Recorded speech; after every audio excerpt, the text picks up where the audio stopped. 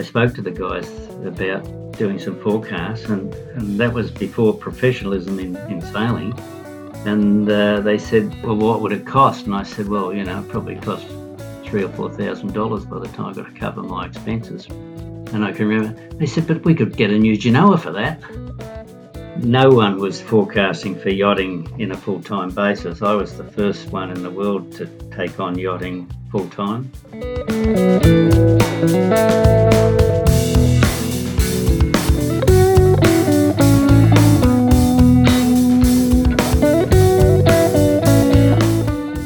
So you couldn't go back at 7:30 and say, well, actually, I think now at 3 o'clock it's going to be another 3 knots or 2 knots more, because it was too late. You'd made the call. So 6 hours I'd be sweating every day watching to see how it was going. Was I on track? So I must have been on track most of the time, because we won.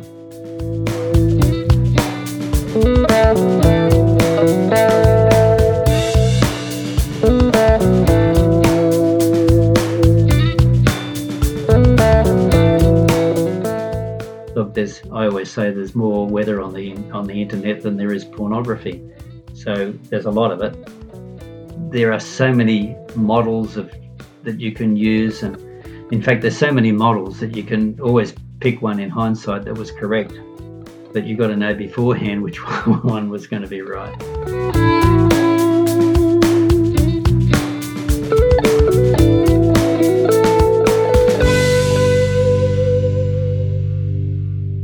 Roger Clouds-Badham is one of the world's preeminent meteorologists, and was also the first person to forecast for yachties and boaties on a full-time basis.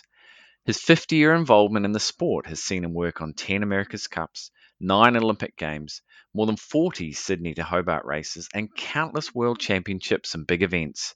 He's been a critical member of Team New Zealand for 20 years, helping them firstly win the Cup in Bermuda in 2017, and then retain it earlier this year in Auckland. And he's also worked with New Zealand's top Olympic campaigners for the last 5 games.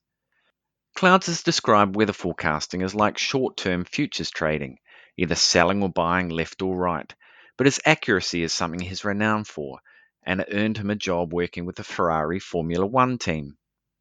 Roger talks about his career in this episode of Broadreach Radio, how he got into the industry, what forecasting was like in the early days before computer modelling, and then the arms race as teams tried to get the edge, what impact he's had on various campaigns, and the pressure he can sometimes come under to get it right. He also touches on the world of Formula One and how it differs to high-level sailing. Clouds is highly respected in the sailing world and has a wealth of knowledge and experience, which comes across in this podcast. So pop the headphones or earbuds in and settle in. I hope you enjoy.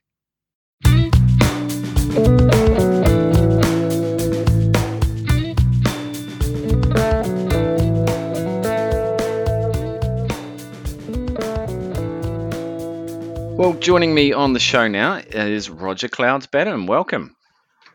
How are you? I'm good, thanks. It's great for you to make some time for us today, because obviously a lot of people love to talk about the weather. It's a topic that many people think they're experts in, actually, and something many do for the old idle chit-chat.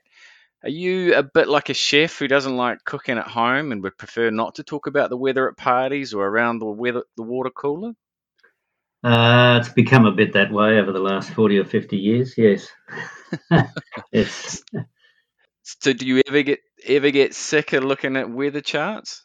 No, not really. No. I mean, these days you look at the charts, you don't really draw them. In the early days, you'd slave over large charts. These are metre by a metre, and you'd do all the plotting and you'd actually draw your own weather charts. But these days they're all drawn by computer and whatever. So it's taken out. High resolution charts I still draw by hand, but otherwise I just look at them, and no, I don't get sick of looking at them. There's always something to see that's interesting. Always. I guess it's always changing, isn't it? It's such a dynamic part of life.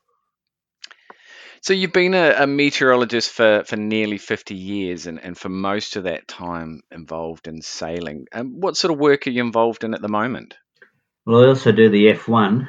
I work for a car company called Ferrari, I do their weather for the F1, which was all last night and the night before and the night before, so I didn't get any sleep.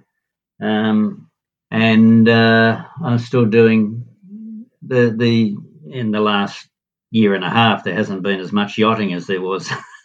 Don't know if anyone's noticed due to COVID, but there's still there's yachting ramping up. There's the TP 52 Super Series finished yesterday or Saturday in the Mediterranean. I do one of the boats there that won sled. The Blue Water Series is getting going here now in Australia, which is the lead up to the Hobart race. So there's local races just about every weekend now, passage races and local races. Still doing some yachting New Zealand stuff. There's a bunch of the guys in Barcelona. It's winter time; they should leave. So yeah, there's still some races in Europe and whatever. So yeah, I'll do all that. Yeah. Well, I'm sort of keen to untangle a bit of that, and I'm certainly interested in talking to you about the Formula One stuff just a little bit later on. But if to sort of kick things off, you're involved this year with a couple of pretty big events, namely the Tokyo Olympics and America's Cup. So if we can start with the Olympics, what was your role with the New Zealand team, and what sort of information would you pass on to the sailors and coaches? Well, it's hard. I always say that the meteorologists can't win a medal for them, for the sailors. It's half education and half psychologically holding their hand to some extent. Basically, they should get on the boat and go out and sail the course already with a good knowledge of the airstream that they're going to sail in. So there should be no surprises during the course of the afternoon's racing. And they should sail basically in the conditions that were forecast, which means getting the wind speed and the direction right and what's going to happen. And are there any abrupt changes likely to happen or not? And so that they're comfortable in what they're sailing in, so that they can then devote as much time thinking about their tactics as they think about their strategy. Tactics being boat on boat and strategy being how they're sailing the environment. So how specific can you get, or do you need to keep it pretty general at times because weather's so dynamic and behaves unpredictably at times? Well, it's a function of the sort of sailing that you're doing and how much you've done on how much preparation that I've done in the place. So there are times where you can be very specific. I mean, the Olympics were in Endashima in Japan. Fairly tricky place in the fact that the sea breeze was weak and there's possibly typhoon influence, and there's a lot of rain influence. Rain can play havoc with the breeze and lift it off the water or shift it around. So there's a fair bit of variability there, but at the same time, you should in the games just finished. It was the breeze was fairly benign just about all the time for racing. It was mostly between 6 and probably 12 at the max knots. So a fairly narrow range, and it was mostly onshore, and so But I mean, the Olympics is a peculiar event in the fact that the sailor leaves the dock, and really you don't really have a lot of interaction then with the sailors. Not like I've done 9 Olympics. I did 4 for Australia, and I've done 5 for New Zealand now. And over that time, there's probably more separation between the coach and the sailor. You can't be talking to the sailor between events or anything, between races or anything like that. It's not like you can lean over to the guy between the race and say, "Hey, look, there's a bit of pressure coming here on the left in the next 20 minutes." that's the sort of thing you can do in the Cup, but not in the Olympics. So it's much more a sailor event, which it should be.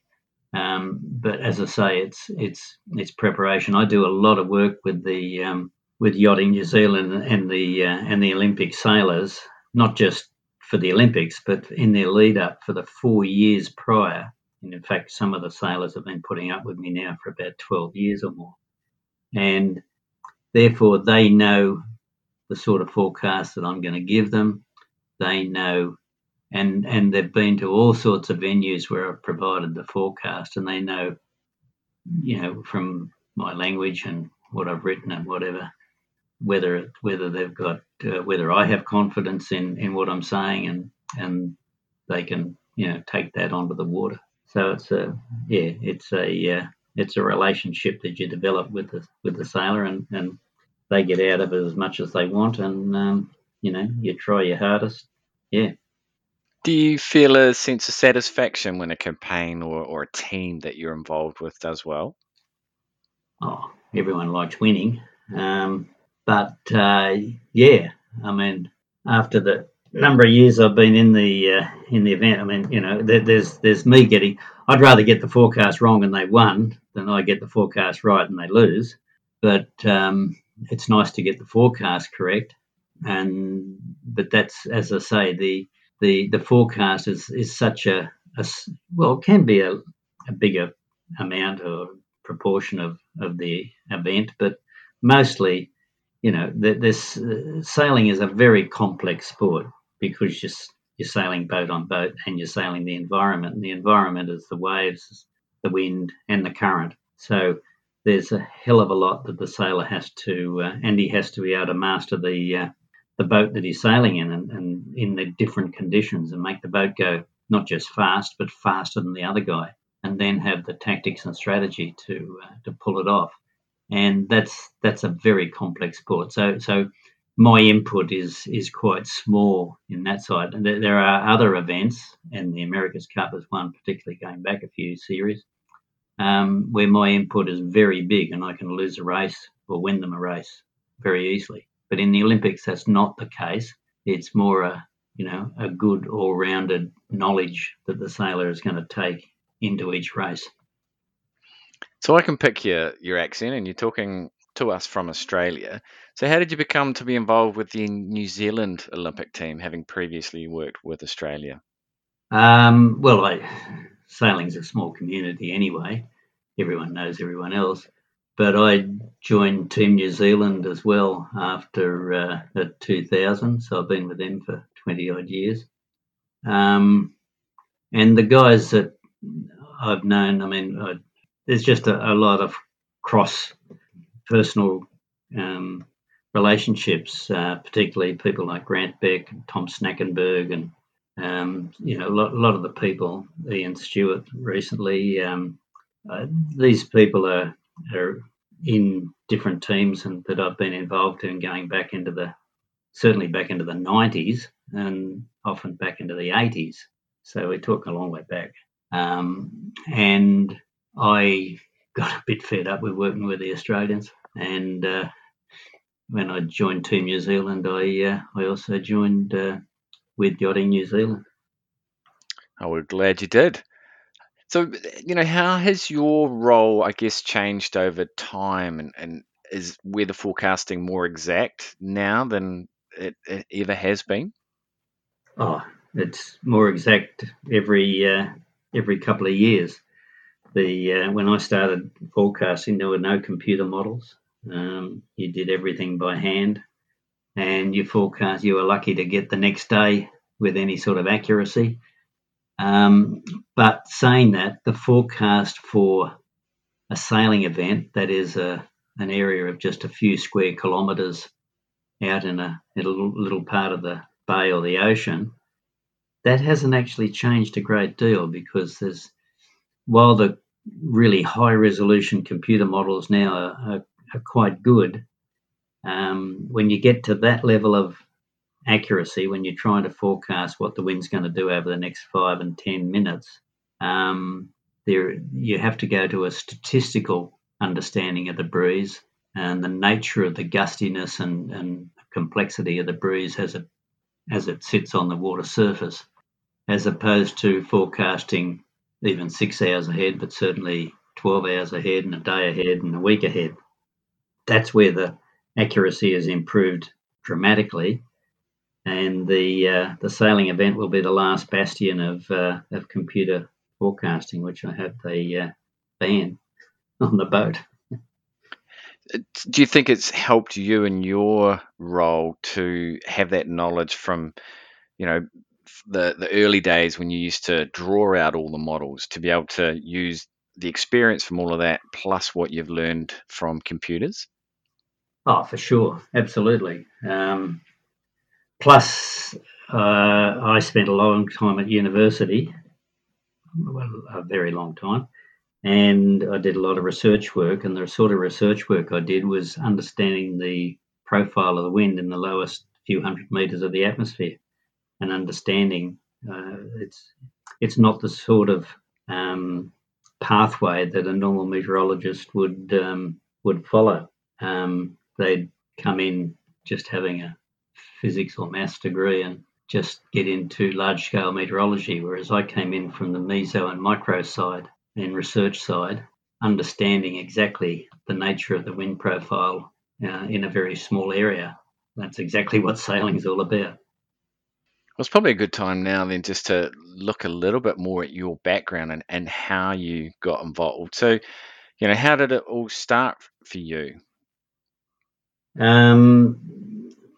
At university, really, I I was probably better at chemistry. I had intended to do medicine, because I wanted to get into research of cellular pharmacology and biology and physiology. I failed French, and I couldn't I couldn't do medicine, and I then went and did a science degree, and I switched out of chemistry and switched into mathematics and physics. And then a mate of mine was doing some meteorology, and he said, and that I always sort of had an interest in that. I sailed when I was young, but I was an average sailor. And I got into that, and then I just kept on. I did a lot of research work in meteorology, and then I got into forecasting through when I was a consultant. After this mate of mine, we went into business. We tried to do climatic consulting, which in the early 1970s was about 30 or 40 years ahead of our time. But a lot of people wanted forecasts, and we said, "Oh no, we don't do forecasts." But push comes to shove, we said, "Well, maybe we'll do some forecasting." One of the companies we were forecasting for was a television station. We were doing we were doing work on air, on radio, and we did some television. The boss of the television station came down to see me one day, and he said, "I want you to go down to the boat park on Saturday and look after a guy. I've just signed him up for some sponsorship." And that was Ian Murray with Colour 7, an 18-footer, and very talented sailor. And he went on and won 6 world championships in the 18-footers, and I was there with him all the way. And that brought me back into sailing. That was in the mid-70s, late 70s. It's funny how things work out, isn't it? What if you'd not been sent down that day? Where would you have been taken? Do you think you still would have? Well, you say that, but I'd already written to the guy who I knew in the bond syndicate for the America's Cup, and I said, because I'd talked to, and I knew Mike Fletcher and Frank Bethwaite and those guys with the Olympics, and I approached them, and I remember with I think it was either the 78, 79 America's Cup or maybe the 81, and I spoke to the guys about doing some forecasts, and that was before professionalism in sailing. And they said, going across to Newport, Rhode Island, and for a couple of months with the team and doing the work. I was married then with a couple of 3 kids, and they said, well, the thing came back, well, what would it cost? And I said, well, it probably cost, $3,000 or $4,000 by the time I got to cover my expenses for that time. And I can remember they said, "But we could get a new Genoa for that." No, we'll just do it ourselves. And as it was in the cup that Bondi won in '83, I actually helped out one of the other teams. But when it came to the actual cup, Dennis Conner actually had a local guy doing the forecast who I know well, and he's still in yachting and meteorology. And so they then got themselves a local guy as well. And when they won the cup in '83, not the first thing they did when they got back, but maybe the second or third thing they did was call me and say, actually, we wouldn't mind if you came over and worked for us. Yeah. So other than these local guys, were there many actually specifically working and forecasting for yachting teams? No one was forecasting for yachting in a full-time basis. I was the first one in the world to take on yachting full-time as a profession, as a yachting meteorology. And that was, I went full-time. Up until then, I'd been working with my partner and we'd been doing all sorts of stuff, and I'd take as much time as I could to go off and do the yachting. But I went full-time into yachting and doing nothing but yachting meteorology, and that would have been in '84, I think. And that was from there on, that's all I've done. Yep. And the nickname Cloud seems appropriate, but is there a story for where the origin of that comes from? Only one of the guys in the team, when one of the teams said, that guy, he's always looking at the clouds. And I'd be saying to him, look, use your eyes, have a look, look at that, don't just look at the water. You've got to look at, the weather is three-dimensional, but most sailors still think that it's two-dimensional. They think of it just coming straight onto them, but it doesn't. It's three-dimensional. They don't understand that. So you mentioned you worked for a time on that '83 America's Cup when Australia 2 beat Dennis Conner's Stars and Stripe, and in that seventh and final race, they famously found a wind shift that got them past Dennis Conner to claim the cup.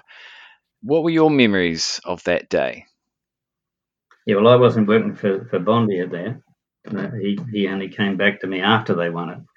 But my recollection of that day is that Dennis lost the America's Cup equally as Australia 2 won it, because they jibed. Australia 2 jibed. They were slightly behind. They jibed, and the downwind, which was, they didn't finish downwind then, they used to finish upwind. So in the last downwind leg, Australia 2 jibed away, and Dennis didn't jibe to cover them. I've worked with Dennis subsequently in some different campaigns. He was a remarkable guy, extremely talented sailor, but also very good at estimating statistics and weighing up the odds of something. He would have been a bookie for sure. And I wasn't on the boat, so I don't know, but he didn't jibe to cover, which he should have in a tight race like that. But he obviously thought that, statistically, or the odds were that he could go on a bit further, jibe later, and come back and still be in front at the bottom mark. But in fact, he wasn't. So tactically, that was dumb. Strategically, he made the choice. You continued to be involved in the America's Cup throughout the '80s and '90s. What was that era like, and specifically, I guess, around forecasting and the value that teams put in it at that stage? Well, it just got more and more. I mean, as the yachting became slowly more professional by the very late '80s, and particularly during the '90s, you were trying to squeeze more and more performance out of the boat, and the biggest performance that you could get out of the boat was to actually go the right way. You could do every little thing under the sun in terms of analysing your tacks and doing straight lining and trimming sails and recutting sails and getting a better boat and whatever. But if you went the right way, you didn't increase the performance of the boat by less than 1%. You could increase it by 5% or better, just by being in phase with the breeze. And so certainly it was definitely understood, but no one could really forecast the weather that well.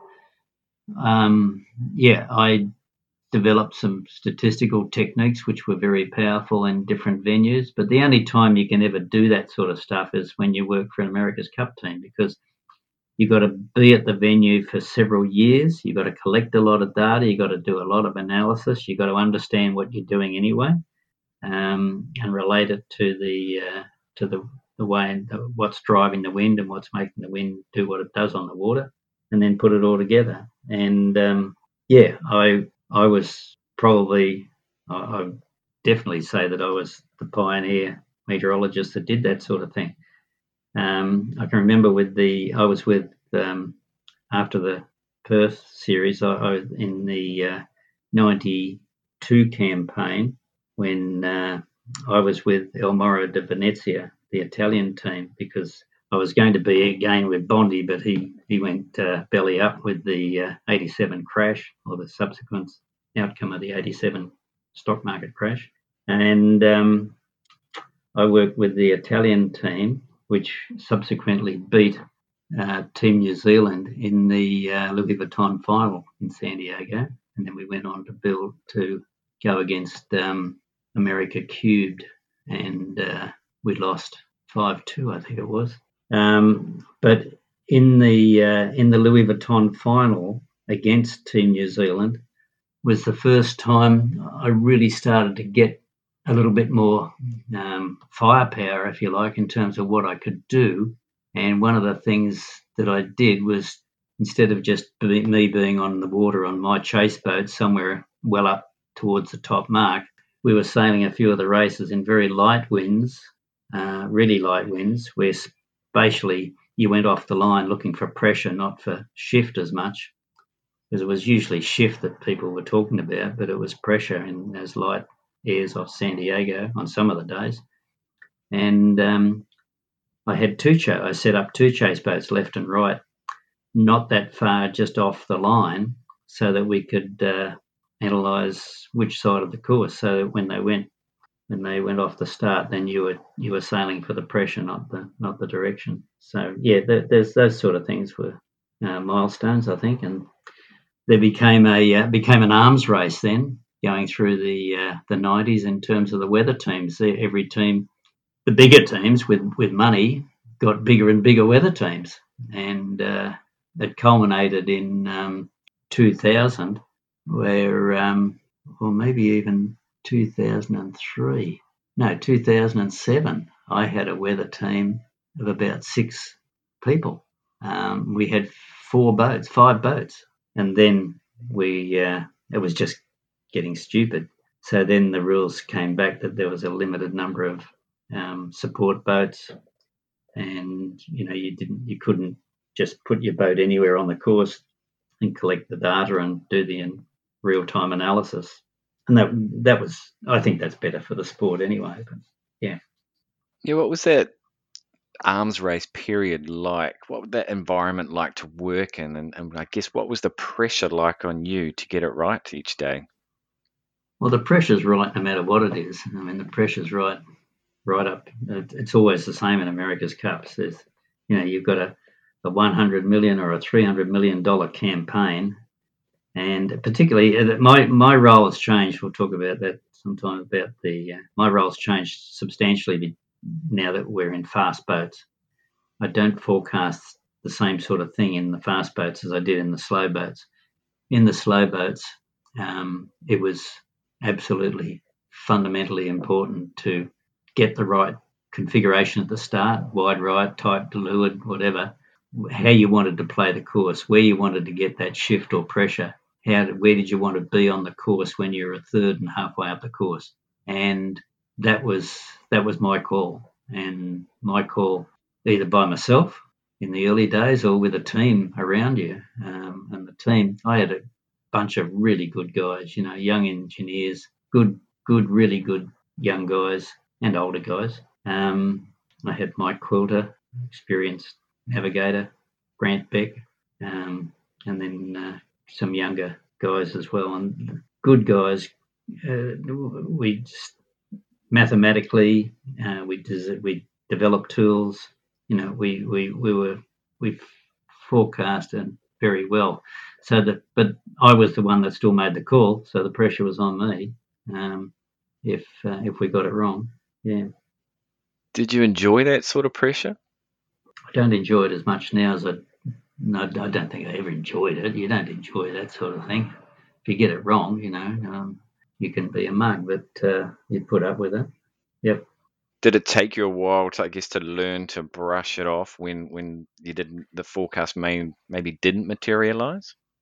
Yes, but I mean, as you get older and older, and you've got good tools, you try not, there's degrees of wrongness, and you try not to be blatantly wrong.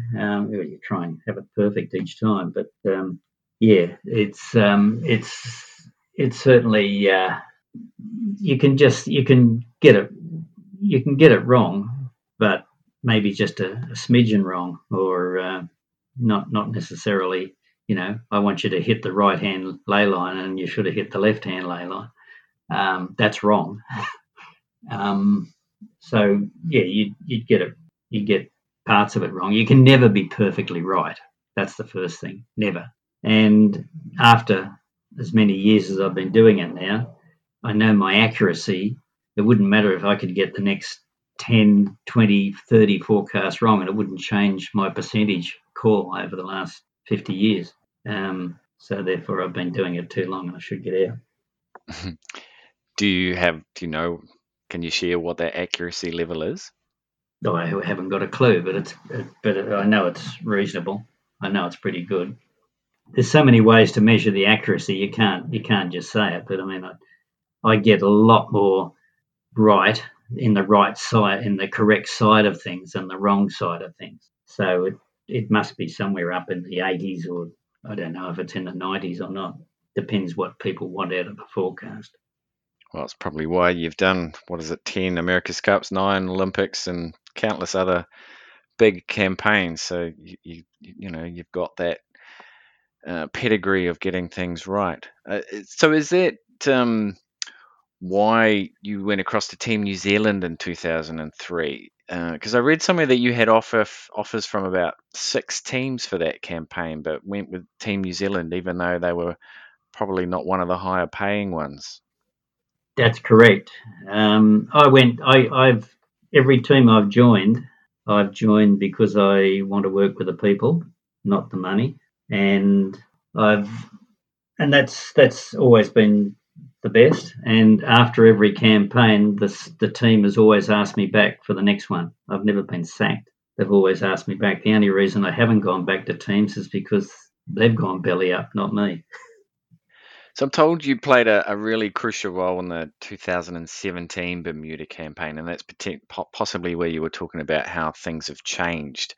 And included in that is the design stage, and that most teams sort of probably got it wrong designing boats for conditions that didn't materialize. So, what kind of assistance did you offer there?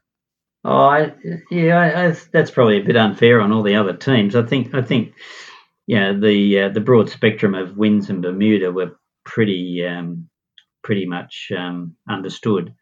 It's just that the actual races, we had a number of races where the breeze was pretty much on the soft side. It was only 9 knots, between 8 and 11 knots, 8 and 10 knots, and even 8 and 9 knots. And I think, certainly in the design stage, I suppose that's fair enough to say that probably the Americans probably designed their boat for slightly heavier conditions, probably slightly heavier, but they could have motored their boat slightly more on the lighter side than what we did. But yeah, the forecast change, as I say, in the slow boats, it was my call to the back of the boat. Now the back of the boat still makes the call, not me. So they could say, "Oh, Clouds hasn't got a clue what he's talking about," and we'll go this way. But my input was very, very large. In these boats, they're so bloody fast. They're not hanging around on one tiny little wind shift that the slow boats were using.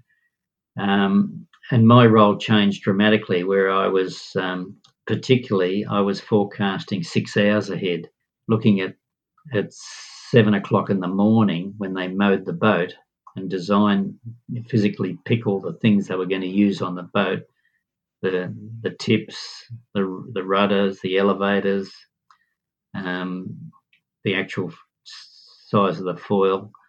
That was all done at 7 o'clock in the morning, and some of those things were not just bolted on, but were bogged in and smoothed and autoclaved.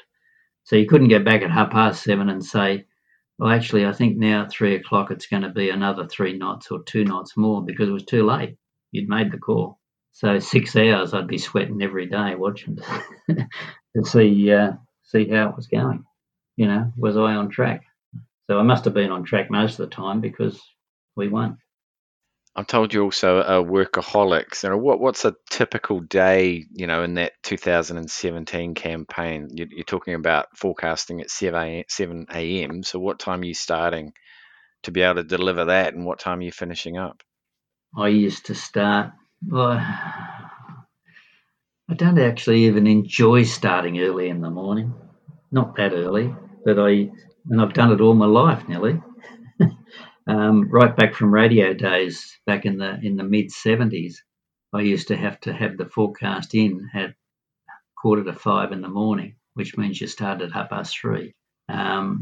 For the Bermuda in those days, I probably used to start at about 5, and I'd have a first forecast done at 6. Then I'd get on the motor scooter and go into the base, and then do an update forecast at around 7, and that was the one that was used. So we came to the America's Cup this year, and you're again involved with Team New Zealand. I read somewhere that you preferred sitting on a hill overlooking the race courses rather than going on the water. Why was that? Well, in the past, you're on the water because you were in the slow boats. That was paramount, because you were trying to get that wind shift of what's going to happen in the first few minutes of the race. And remember, in a slow boat, in the first few minutes, it hasn't gone very far. But in the fast boats, in the first few minutes, they're probably halfway up the damn course or whatever. So you're looking at the bigger picture in that extent. You're looking at the big picture. What's going to happen. The whole race is only going to take 35 minutes or 30 minutes or something. So you're doing a forecast for that whole race over the whole race area, and it actually is quite good then to get that view, that all-round view. In Bermuda, I had a really nice little hill where I could motor scooter down to. But up until then, I'd always been on the water in my own boat, calling the shots. But it actually started in San Francisco, because in San Fran, the same thing. I used to go around in the afternoon and look down on the course. So yeah, it started with the fast boat there. Looking at the clouds as well too, huh? Oh, especially in San Fran. But in Bermuda too, there was a famous cloud street there. There were several cloud streets that were very important in the way the breeze reacted on the water. Yep. So what sort of information would you be relaying to the team, and how close would it be to, say, the start of a race? Well, a little bit later. A little bit earlier in the information for the big boats again, because in San Fran, I was talking to the back of the boat, but in Bermuda and in New Zealand, in Auckland, in the last campaign, I was talking to Ray Davies, who was assistant coach and coach on the chase boat. So they would be rafted up with the yacht, and they'd be talking to Pete and Blair and Glenn and whatever on the boat. But then that boat would then break away for several minutes before they'd then go into the across the line into the start area. So a little bit, the information was a little bit earlier in time to Ray to the back of the boat to do their thing, and then before they started, compared to the slower boats where I was talking to the back of the boat right up until physically, and sometimes only 15 seconds before they entered. But they had a 5-minute dial-up session, dueling session in the box before they crossed the line. But in the fast boats, they only have a couple of minutes. So it's different, totally different game. Well, sort of different boats, that's for sure. So it's certainly changed. How difficult is Auckland as a place to forecast? I like it actually. It's reasonably easily understood, I think. And depending where you are, there's a lot of places. I mean, there's a lot of variation in Auckland because you can be sailing, especially where we sailed with the Cup in the harbour there. You've got Rangi Island, which is the wind can split around there, around North Head, and up into the harbour. Sailing out into what I call the America's Cup Bay, which is off the East Coast bays there. That bay doesn't have a name, and yet it's bounded by 3 sides by land, so it should have a name. The next bay is called Kowau Bay, but that bay is called nothing. It's just called the Gulf, but it's not what I call the Gulf. I call the Gulf outside Tiri and Rangi and Waiheke. Anyway, out in the centre there where the previous America's Cups were held, there's a lot of variation across there too, which we really got to understand during the 2000 and 2003 campaigns. Understood them quite well. But yeah, that Auckland, I mean, the first thing you've got to get around your head is that the primary sea breeze in Auckland is the West Coast sea breeze, even though it's on the East Coast. It comes across from the West Coast across the airport and around the back of the city and comes in as a southwesterly or a south-southwesterly or even a southerly. So that's the dominant sea breeze, but it doesn't arrive in the harbour until sometimes any time between early afternoon and very, very late afternoon or early evening. But that's the stronger sea breeze. The East Coast sea breeze is a weak sea breeze, and it can develop on certain days, but on many of the days, the West Coast sea breeze is the dominant breeze. I think you've said in the last couple of America's Cups that that was always going to be your last. Will we see you back for the next one? Tell me where it's going to be. A million or multiple $1 million question, isn't it? Exactly. Yeah, I'm not sure that I'm getting old, so I don't know. Probably less than 50% chance that I'd be involved. And if it goes offshore into another hemisphere, I'm not that inclined to want to go and spend a lot of time in another hemisphere. I've done that all my life. Time to do other things. Yeah, I was going to ask you, I guess, about the lifestyle of meteorologists like yourself. Did it mean that you needed to travel to where the events were, or is there a lot of forecasting that you can do from home? You can do more and more from home these days because of the speed of the internet and the amount of information available on the internet, and different things that you can use with real-time data and webcams and all sorts of stuff. But for really good, accurate forecasting over a race area, you really got to be there, really. It does make the difference. But, it depends how well you know. I reckon I could do 95% of my forecast if it was in Auckland from somewhere else, 95%. Different days. Some days you could do 100%, and other days you might only be able to do 70%. But if it's an area that you don't know as well, then that's hard. And if you haven't done the homework on the place, and in terms of that, I've spent, when the Cup was in Valencia, it was there for 4 years, from 2003 through till the Cup in 2007. And the team only came up for 2 summers for a couple of months, a bit longer in the last one when the Cup was on, but they weren't up there that long. But I spent 4 summers there, long summers. I was there for 6-7 months a year for 4 years. And then I was in New Zealand for 3 months every summer when we were training there. So I was actually only home south of Sydney for 2 months of the year for 4 years. It's a big commitment, isn't it? You can see why. It's a big decision to make, depending on where the location of the next one is. Yeah, well, I mean, as I say, where the Cup has been, which is Newport, Rhode Island, and then Perth, and then San Diego, and then Auckland, and then Valencia, and then San Francisco, and then Bermuda, and back to Auckland.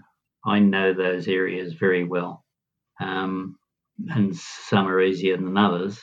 But if it goes to a new place, you've got to do the homework. You can't just walk in and think that you know everything, because you don't.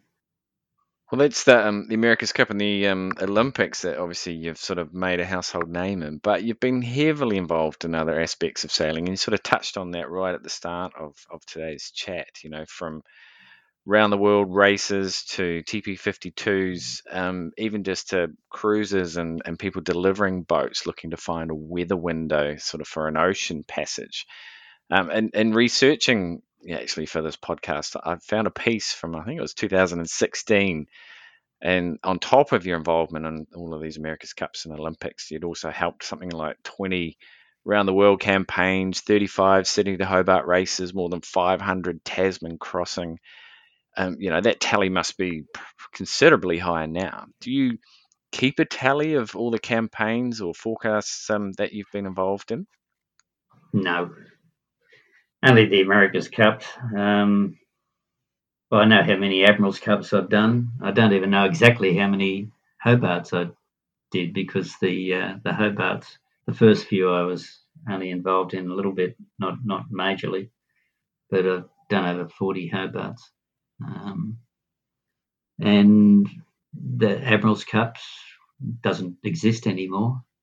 The Fastnet races, the old Cape Town Rio races, the Bermuda race, and then Yachting New Zealand. I do all the forecasting, which I get you down sometimes, but wherever the Olympic sailors are sailing, Barcelona at the moment, I provide a forecast so if the 470s are in Cascais in Portugal, and the Finns happen to be, if they're still going there, but they might be in Weymouth in England, and someone else might be in somewhere in Germany or in France or whatever, La Hires, or Hires, or anywhere, La Ciotat, Marseille. So I've forecast an amazing number of places. Now, I know most of them. I've been to most of them and forecast, but there are a few places that I just only forecast without being there. But it's just an unbelievable number of places that you get. My local knowledge is extraordinary, but when I take my last breath, that'll go with me. Is there much of a difference in the information that you're, say, providing to a TP52 team or even a Sydney Hobart team compared to even just a delivery who's trying to get across the Tasman? Oh yeah. I mean, the smaller the area you're forecasting, the higher the degree of accuracy that you want. So if you're forecasting for the 470s or whatever in Cascais in Portugal, you're forecasting for a small area, just like an America's Cup course, just off Cascais, and you've got to understand the way in which the breeze there, the sea breeze, the way it develops, the sort of breeze when it comes down the west coast of the Portuguese coast, and how it wraps the big headland there, and whether they're going to be in the pressure and where they'd be.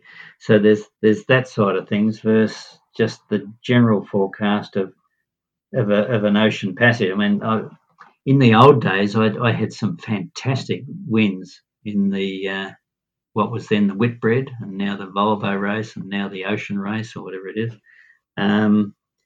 where I got the boat way in front by being a having good meteorological knowledge. But the models now are so good that everyone's going to do that now. Everyone knows pretty much what to do. And the worst thing they do in those races, I think it's worse, is that they tell everyone where everyone else is. To me, a good race is when they should lock them up for 10 days for a start, and then they don't have any local knowledge.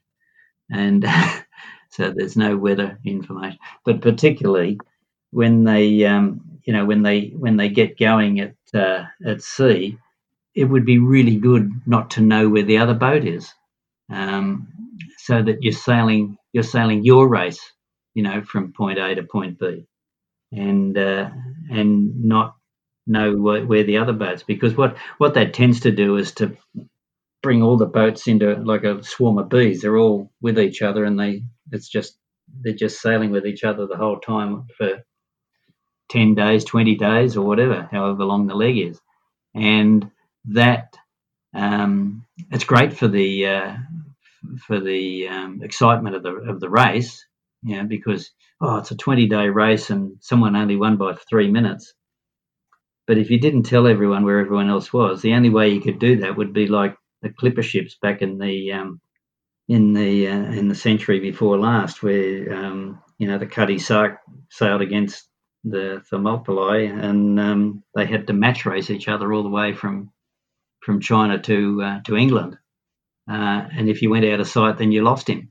So and then you'd see they wouldn't be finishing within 3 minutes of each other. They'd be finishing within 10 days of each other. So that would be much more exciting. Those ocean races, they get too much weather information, and they get too much information about the other boats. But saying all that, that's why. And it's a general forecast. You're trying to forecast what the cruise is going to be doing on day 8, in the middle of the Pacific or Indian Ocean or the Atlantic Ocean or whatever. And that's where the computer models have had their greatest improvement in accuracy.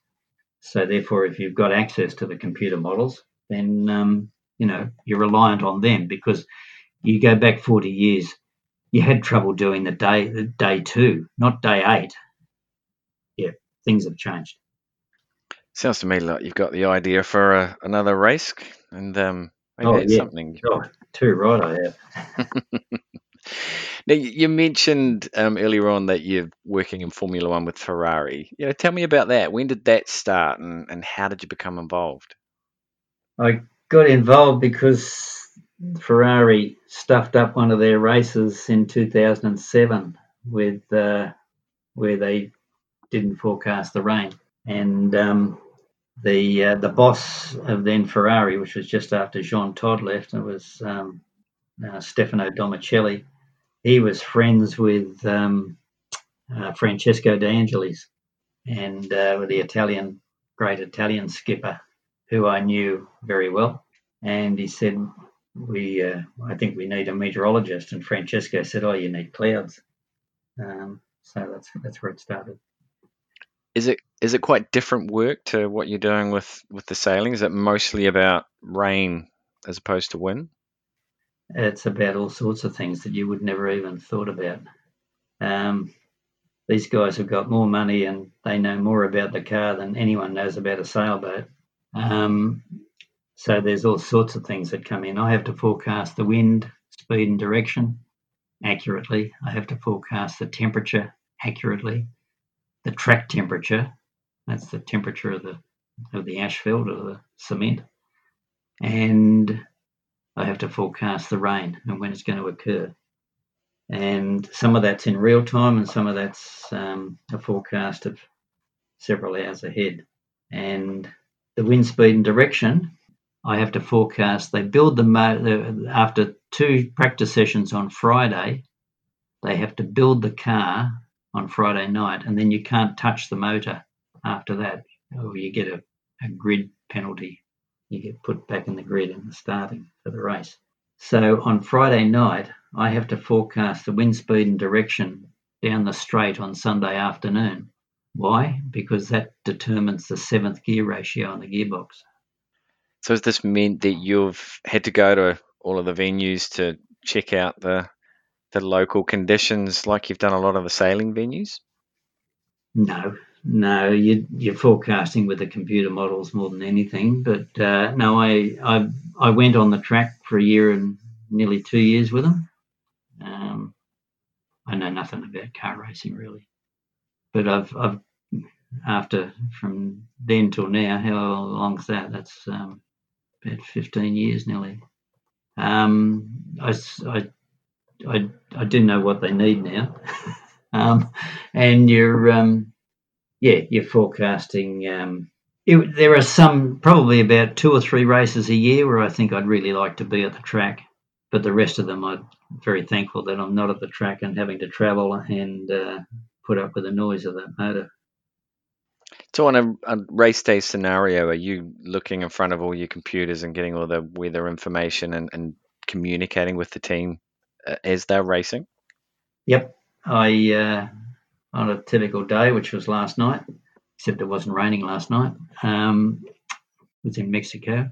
I do a forecast for them at between 8 and 9 in the morning.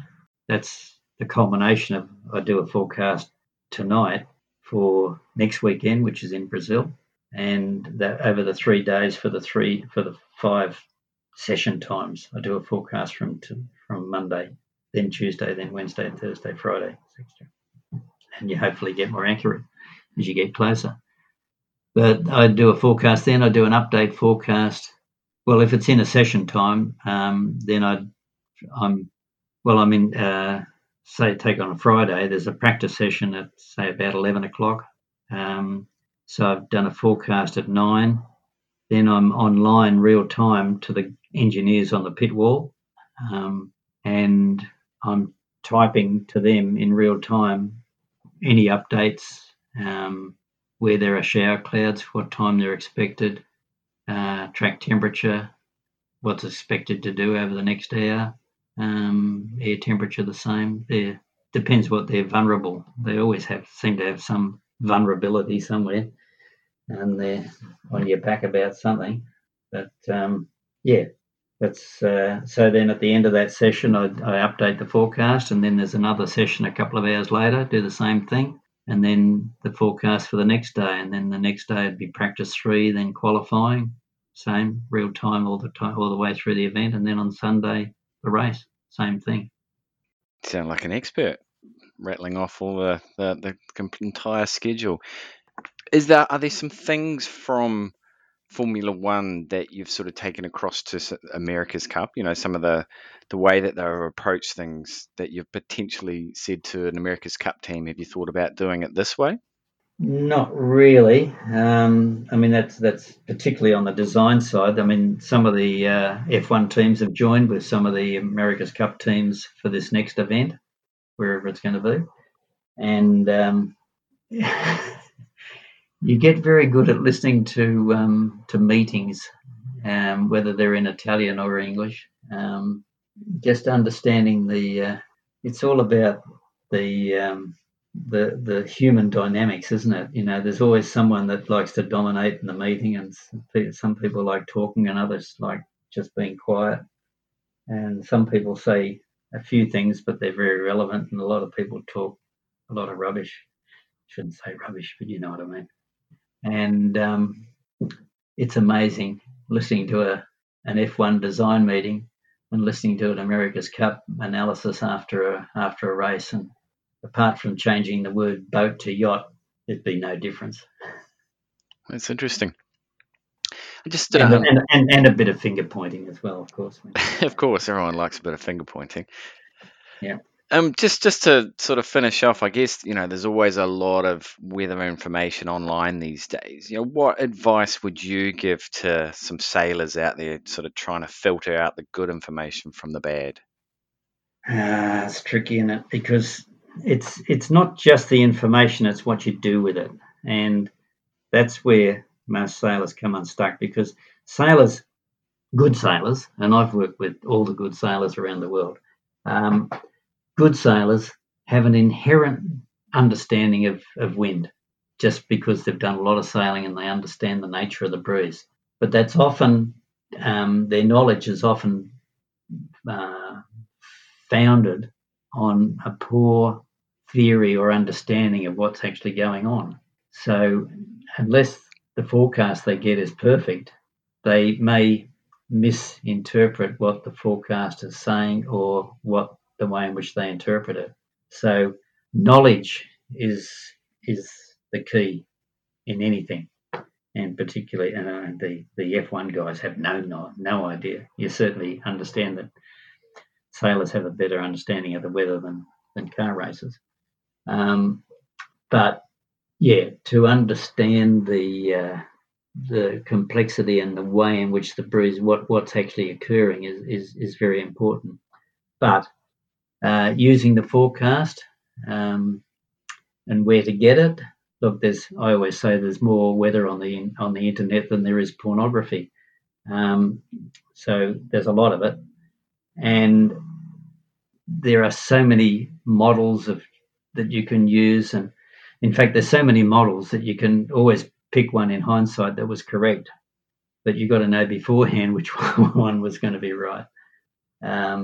So it's a difficult thing, and you've just got to understand which sort of model is best for what you're trying to do, whether it's a small 1 hour yacht race, or whether it's a passage race, or whether it's just a passage or whatever, and which model statistically has the best results, and where it's likely to fail. And there's no hard and fast answer. I mean, I've got a lot of experience in meteorology, but you still make mistakes. We all make mistakes, and there's just no simple answer, except that you get what's operationally often the model that fails the least, and use that, and therefore it'll do you good statistically more often than it does you harm.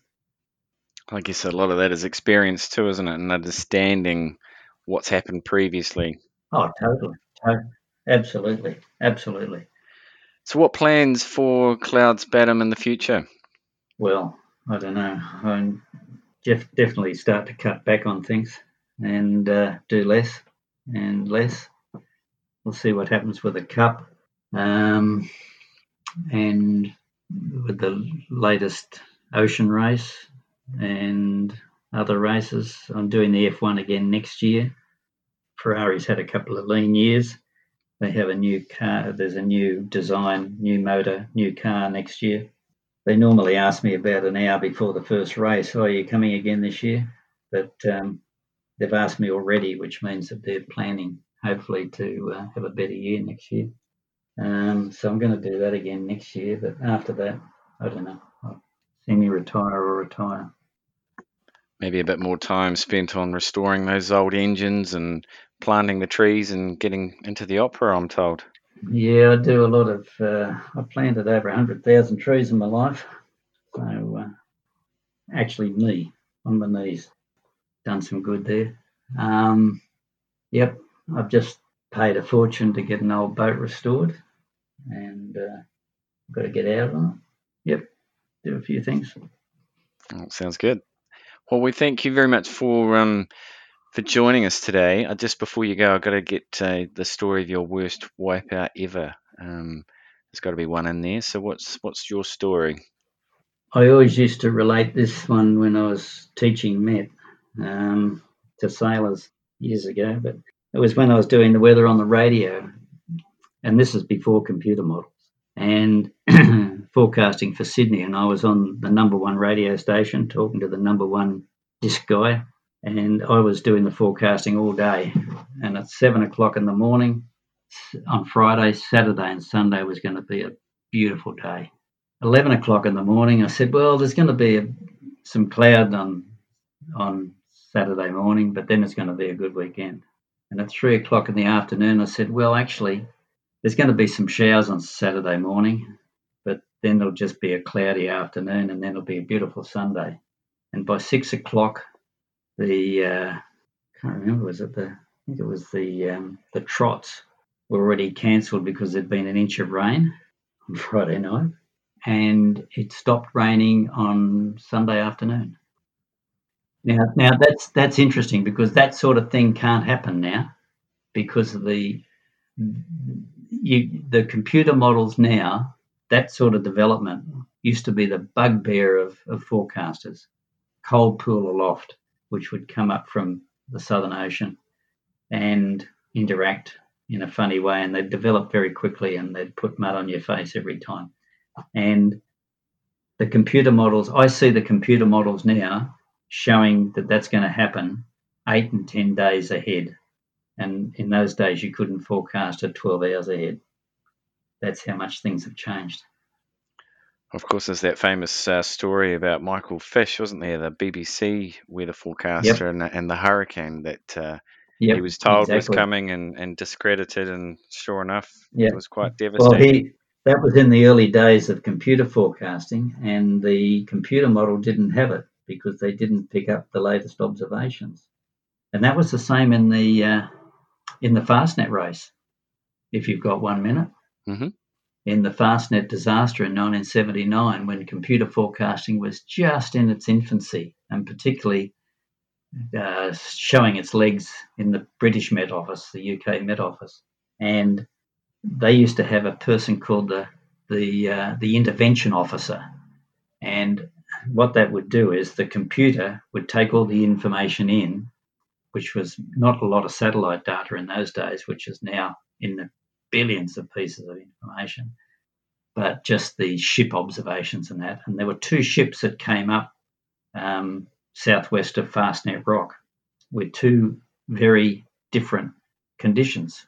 And so it flagged it, and the intervention officer looked at these 2 ships, and one had a northeasterly of 15 knots and the other one had a southwesterly of 45 or 50 knots. And this can't be right. They're so close to each other. You can't have that. So he looked up the British Admiralty, and the one with 15 knots was a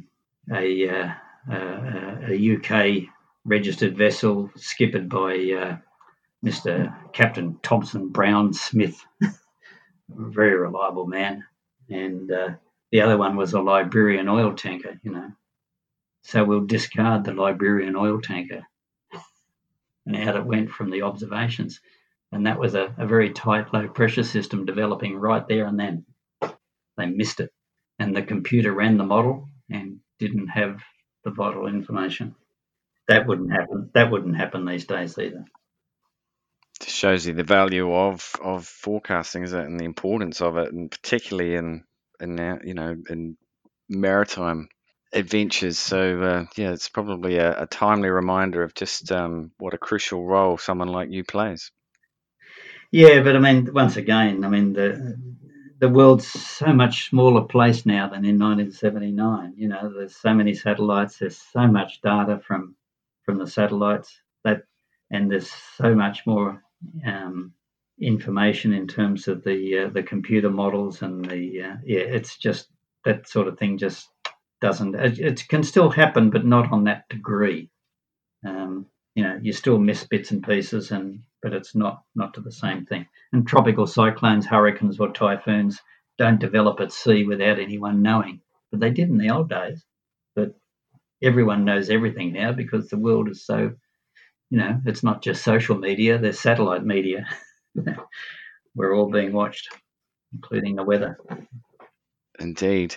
Hey, well, thanks again for your time. It's been a really fascinating look at another side of the sport and just the role that I guess you've played in a number of the successes of campaigns, both with New Zealand teams and international teams. So thanks again for your time. Really appreciate it. Not a problem. Very nice to chat. Well, I hope you have a better understanding of weather forecasting and the impact it can have on sailors and events. If you're new to Broadreach Radio, don't forget to have a look back through the catalogue of previous episodes. It would also be much appreciated if you could give us a follow and share your favourites on social media, which is the best way for the podcast to grow. Thanks for tuning in, and I'll catch you next time. Take care.